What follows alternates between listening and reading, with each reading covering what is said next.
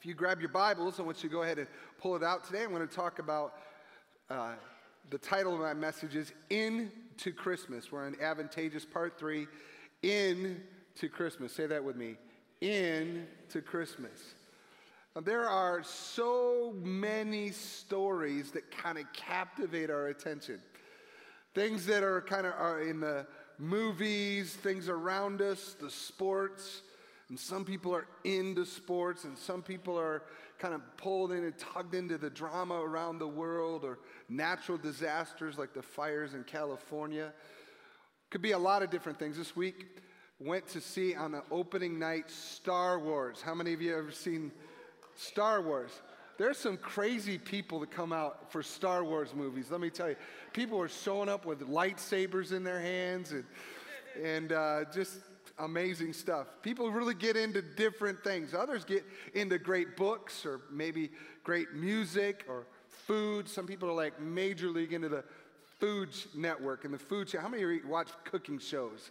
You know, some people are into so many different kinds of things, crafting, cars. I know people that can listen to an engine and they can tell what kind of engine it is while it's running. That's not me, but there's many people that do. And there's a difference between just watching and really being into it. See, being into something is to move away from observing and moving toward participating. It's just not just observing, but it's participating. And there's a difference between having knowledge about something and being in with something, joining it. My kids and my family, if I say, making a Chipotle run, who's in? Every hand goes up, I'm in. Going to Chipotle or Cane's or something like that, and I want to be in, I want to participate, I want to jump in on it.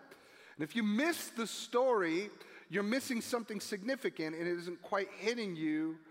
And when it comes to God, I want you to know this. God was so into your story and the story of humanity that he ditched his place of comfort and he jumped in the story of Jesus' birth. He was into you.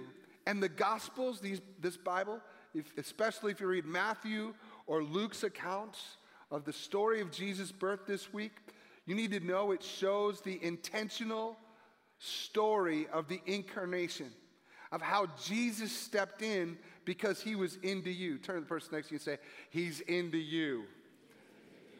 He is. And Luke's gospel in particular is fascinating. In fact, turn there to Luke chapter 2 with me for a moment. We're going to look at Matthew in a second as well. But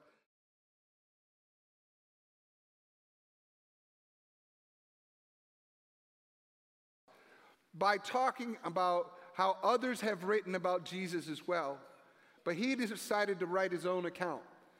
Now, Luke was a doctor. He was particular about the language that he put in the stories and the people that he put in.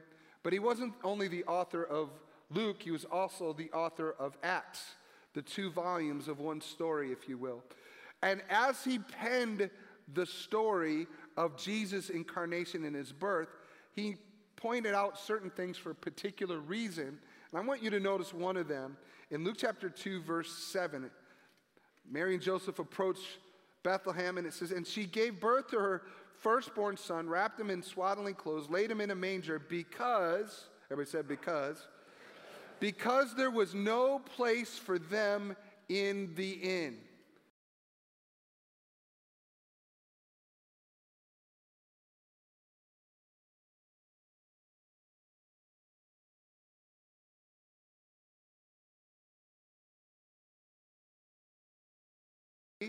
In our world, the challenge that we face is it's still a fast-paced lifestyle we have, and our preoccupation with telephones and busyness can put us in a place where we're only concerned about temporary things, and we don't have room for the fullness of the story of Jesus' birth to invade our concerns.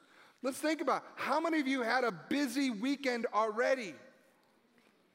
And it's difficult to move that value of the story into your life because you're full. There's no room in the inn. Why is that? Why do we get bored with the story? We can get bored because we forget the why of how Jesus' story is such a big deal. It can become old, like an old song or an old toy that no longer catches our interest. It's interesting to other people, but maybe not to us. Other people are Star Wars type people, but maybe we don't.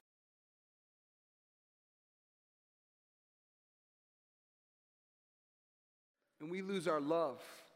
And those things are available to us in the Christmas story. And I want you to know today that the why is found in his name. The title Messiah from the Old Testament, as they were looking forward to this great figure that would rescue Israel, they were hoping for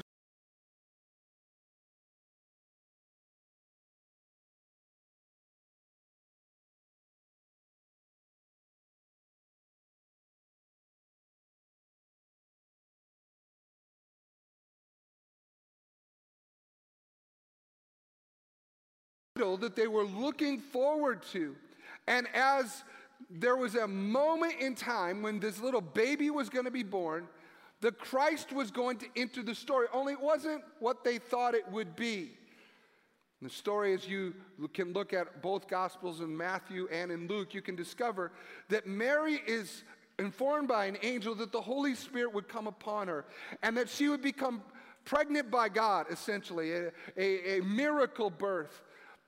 Incarnation, and the baby was going to come, and then the story kind of moves from Mary to Joseph, and an angel tells Joseph, and Joseph is contemplating those things, and he's like, I can't stay engaged, because he and Mary were engaged, and I can't stay engaged because there's a cultural stigma.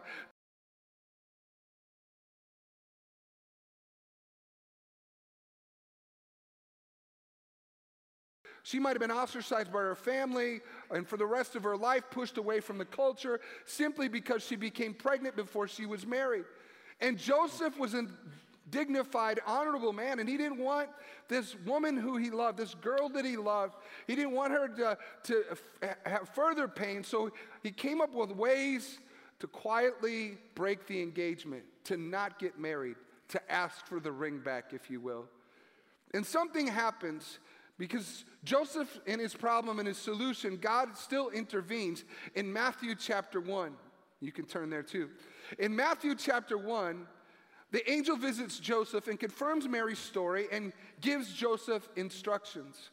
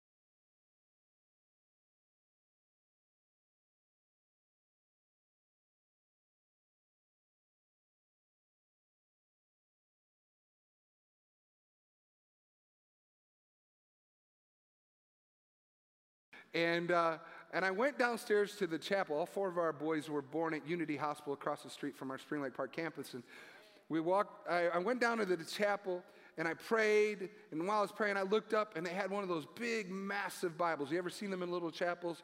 I mean, the Bible's like this big by this big, and, you need a forklift to carry it out of the room. But I looked down at the paper, and I don't know exactly where it was, but I looked, and it was as if a light from heaven shone down on the page, and a highlighter showed up, and it said on the page, "The Lord was pleased with David." How many know I had my name? Now, I had to I had to go through a few steps because my brother, my younger brother, his name is David, and I had to call him back in the day. I think I actually went to one of those pay phones. I put a quarter in and I called him.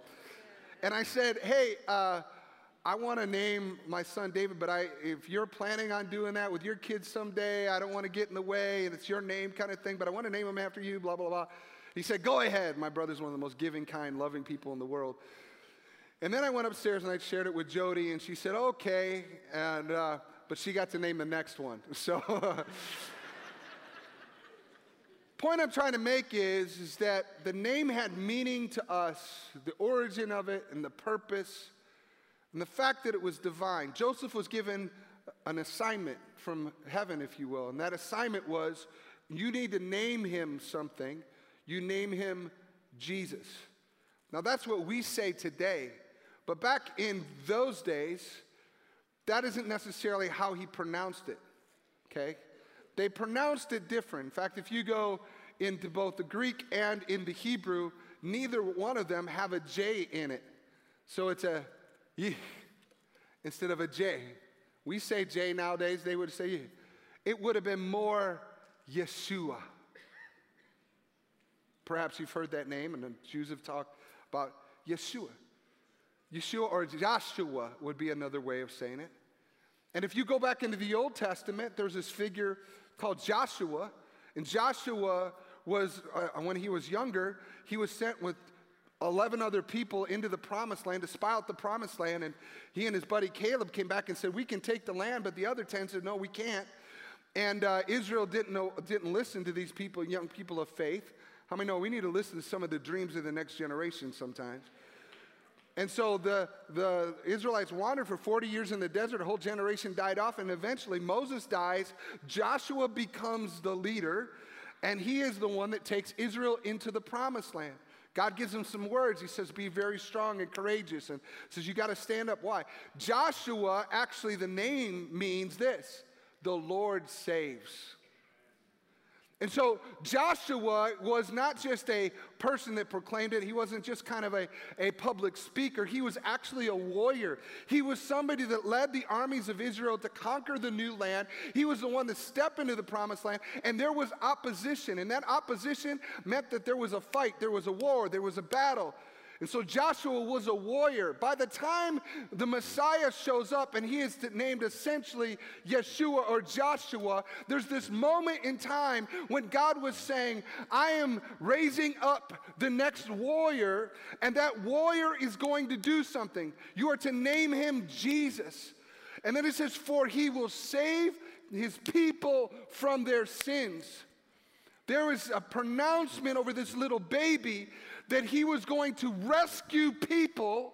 He was going to go into battle. There was going to be opposition, but he would save people from their sins. You know, in America today, we don't talk about sin that much.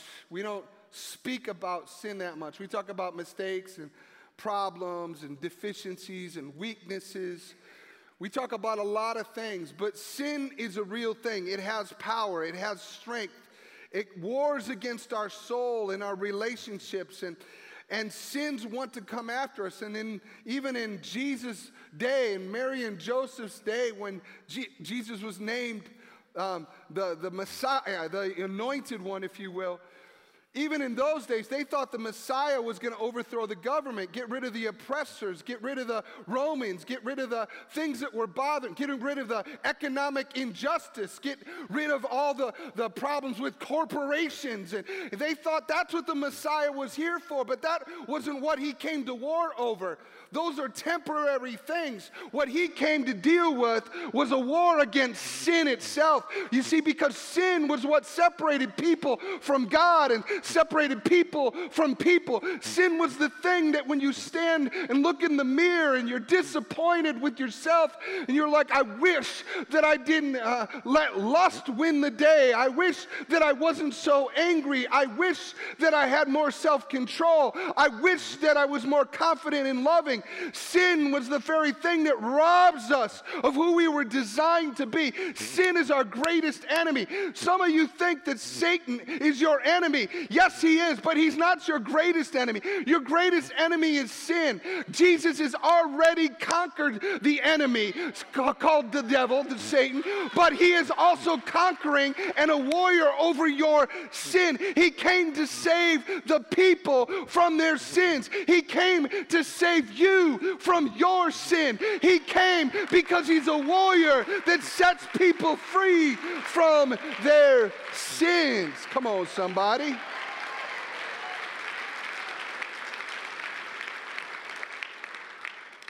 Sin wants to be our master.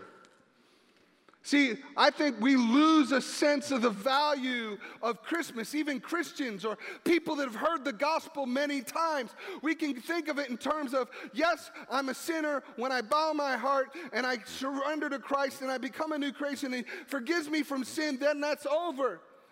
But we don't consider the fact that after we are saved, that we still battle sin. Paul speaks about it in Romans chapter 6. And he's talking about it throughout Romans, where he's talking about the thing I want to do, I don't do, and the thing I shouldn't do, I do. He's battling sin, and he talks about how sin wants to be our master and control us. In Romans 6:16, it says, don't you realize that you become the slave of whatever you choose to obey? You can be a slave to sin, which leads to death, or you can choose to obey God, which leads to righteous living. Thank God once you were slaves of sin, but now you wholeheartedly obey his teaching that we have given you. Why is Christmas important for everyone? Because all of us continually need Yeshua. We need Jesus to save us from the power of sin. And I'm a follower of Jesus, and there are things that sin wants to destroy me. I am saved eternally. My name is written in the Lamb's Book of Life. I have been adopted into the family of God. His love is powerful, and I've been forgiven, and I have access to the Father. But on a daily basis, I still battle sin that wants to come back and be my master. It wants to control me. It wants to imprison me. It wants to stop me. And in those moments, even though I've already given my life to Jesus, in those moments, I still need Yeshua, the Savior, to step into my today so that I can say no to the master of sin and say yes to the master of Jesus, my Savior. Are you hearing what I'm saying today? And you wonder why it's a big deal every year. Why do we keep telling the same story? Isn't there like a next movie to Star Wars? Been there, done that, got the t-shirt, saw it, memorized all the lines. I'm no longer in the story. And I want to tell you this, you and I are included in an ongoing way into his story because Jesus looked at our story and said, you're missing something if I'm not in your story. And when we come to Christmas, we're reminded that Jesus is still there for you no matter what age you are. If you're in middle school or high school, a young adult, you're middle aged, or you are in the greatest season of your life, you need to know that Jesus is still just as much your Yeshua, your battler, your Joshua. He is still there to fight for you today. Come on, somebody. He's with you.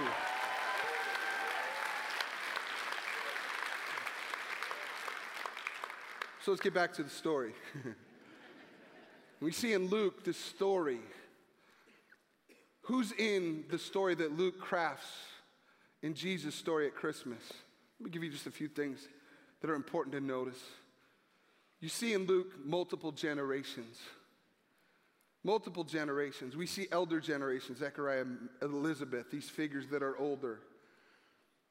We see people included in the story like teenagers. Mary most likely was in her very young teens.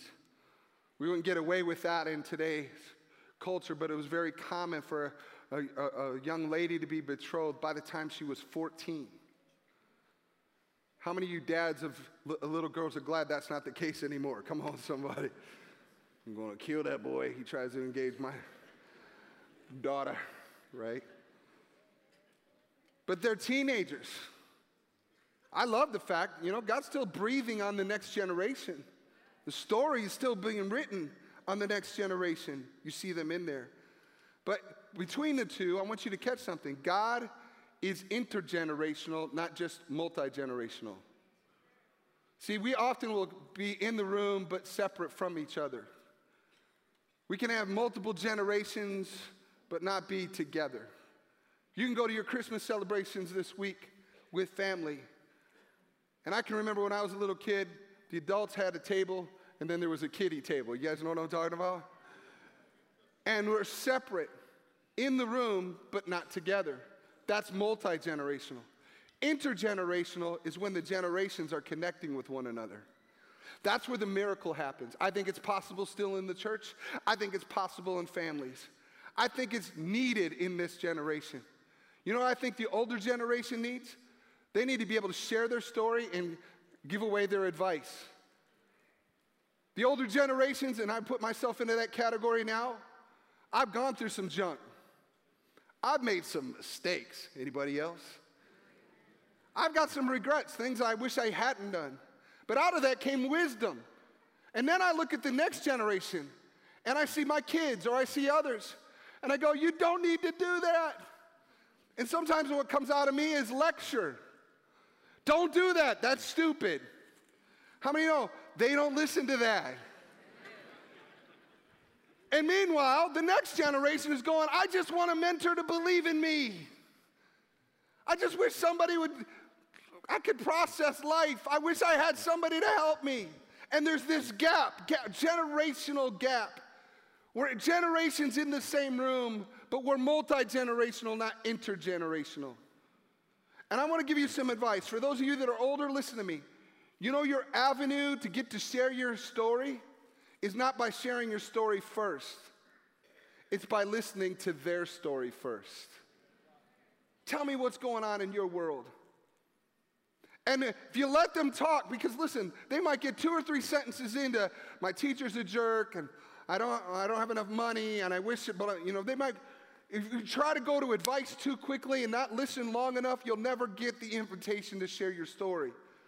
But if you listen to them and believe them, believe them, then over time your interest in them shows that you care more about them than the information you want to share with them. That becomes the bridge for the next generation to ask you, how did you do it? Okay?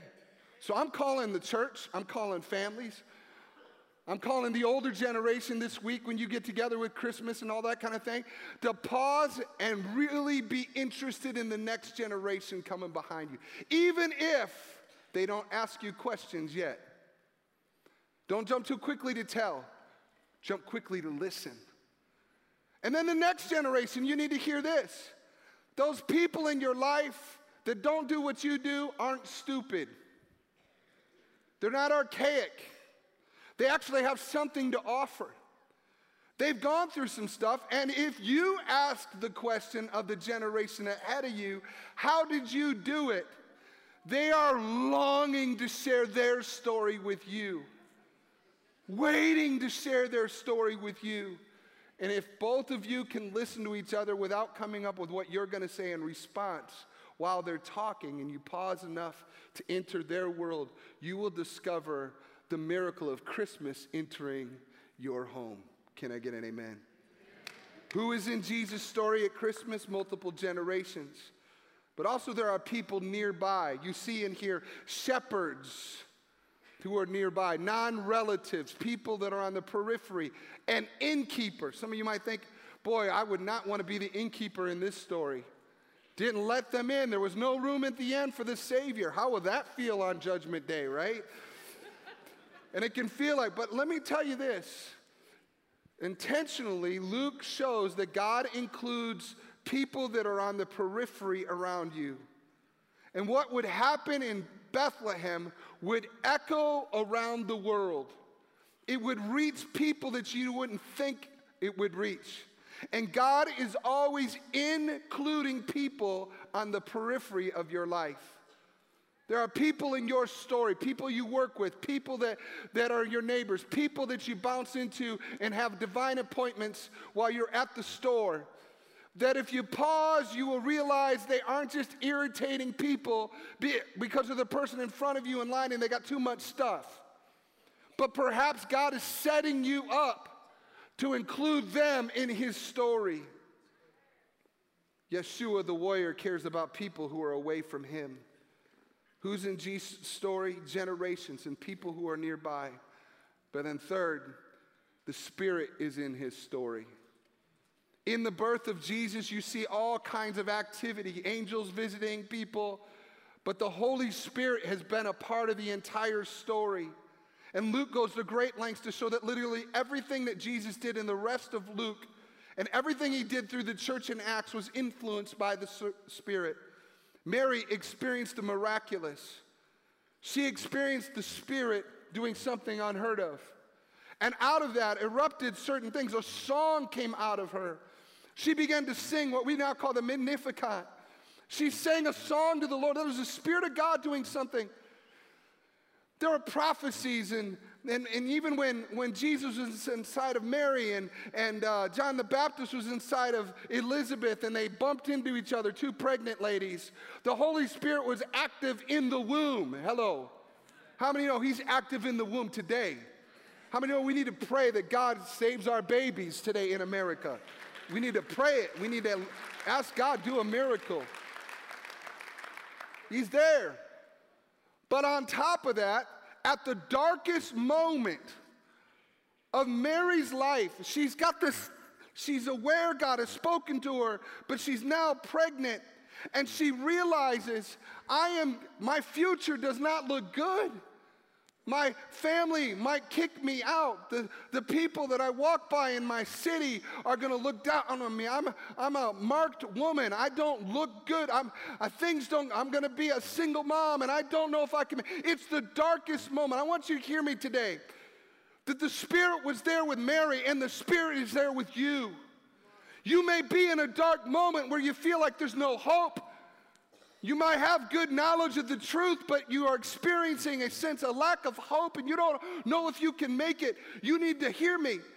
He is there in the darkest moments, like he was in Genesis chapter 1, when the Spirit of the Lord was hovering over the earth, which was formless and void and had no purpose, no shape, no form. And then out of that came creation. The Spirit of God can come into our darkest moments, and he can hover over the top of us, and he can give us a future. Creative things can come out of the darkest places. I love what Christine Caine says. She says, sometimes when you're in a dark place, you think you've been buried, but you've actually been planted.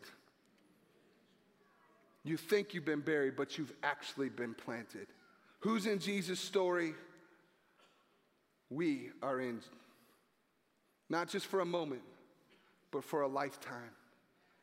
Heaven invades earth, intercepts hell, becomes an intergenerational phenomenon, and bridges the gap between us and God. It's the inescapable love of God. This Christmas, we have to do everything in our power to embrace the truth of Christmas for us today, for those that are in the circles around us, and to share the opportunity. Christmas is our opportunity to reach people. Let's be in for people in our life. Let's not be full like the inn was full. Let's be in to see the gospel released in our story in this day and age. The number one way a person will receive information about a church is through a personal invite. They're more likely to come to church because you asked them to come to church. How many know sometimes that means you need to ask more than once? Come on, Minnesota nice, hello. But they're more likely to come if you invite them than just by seeing a Facebook ad or being handed an invite. And when you say come, it means come with me. Not just come and sit on the other side of the room. Let's have a meal before and afterwards. Let me hear your story. The top 5 times that people are open to considering matters of faith. Number 5, after the birth of a baby.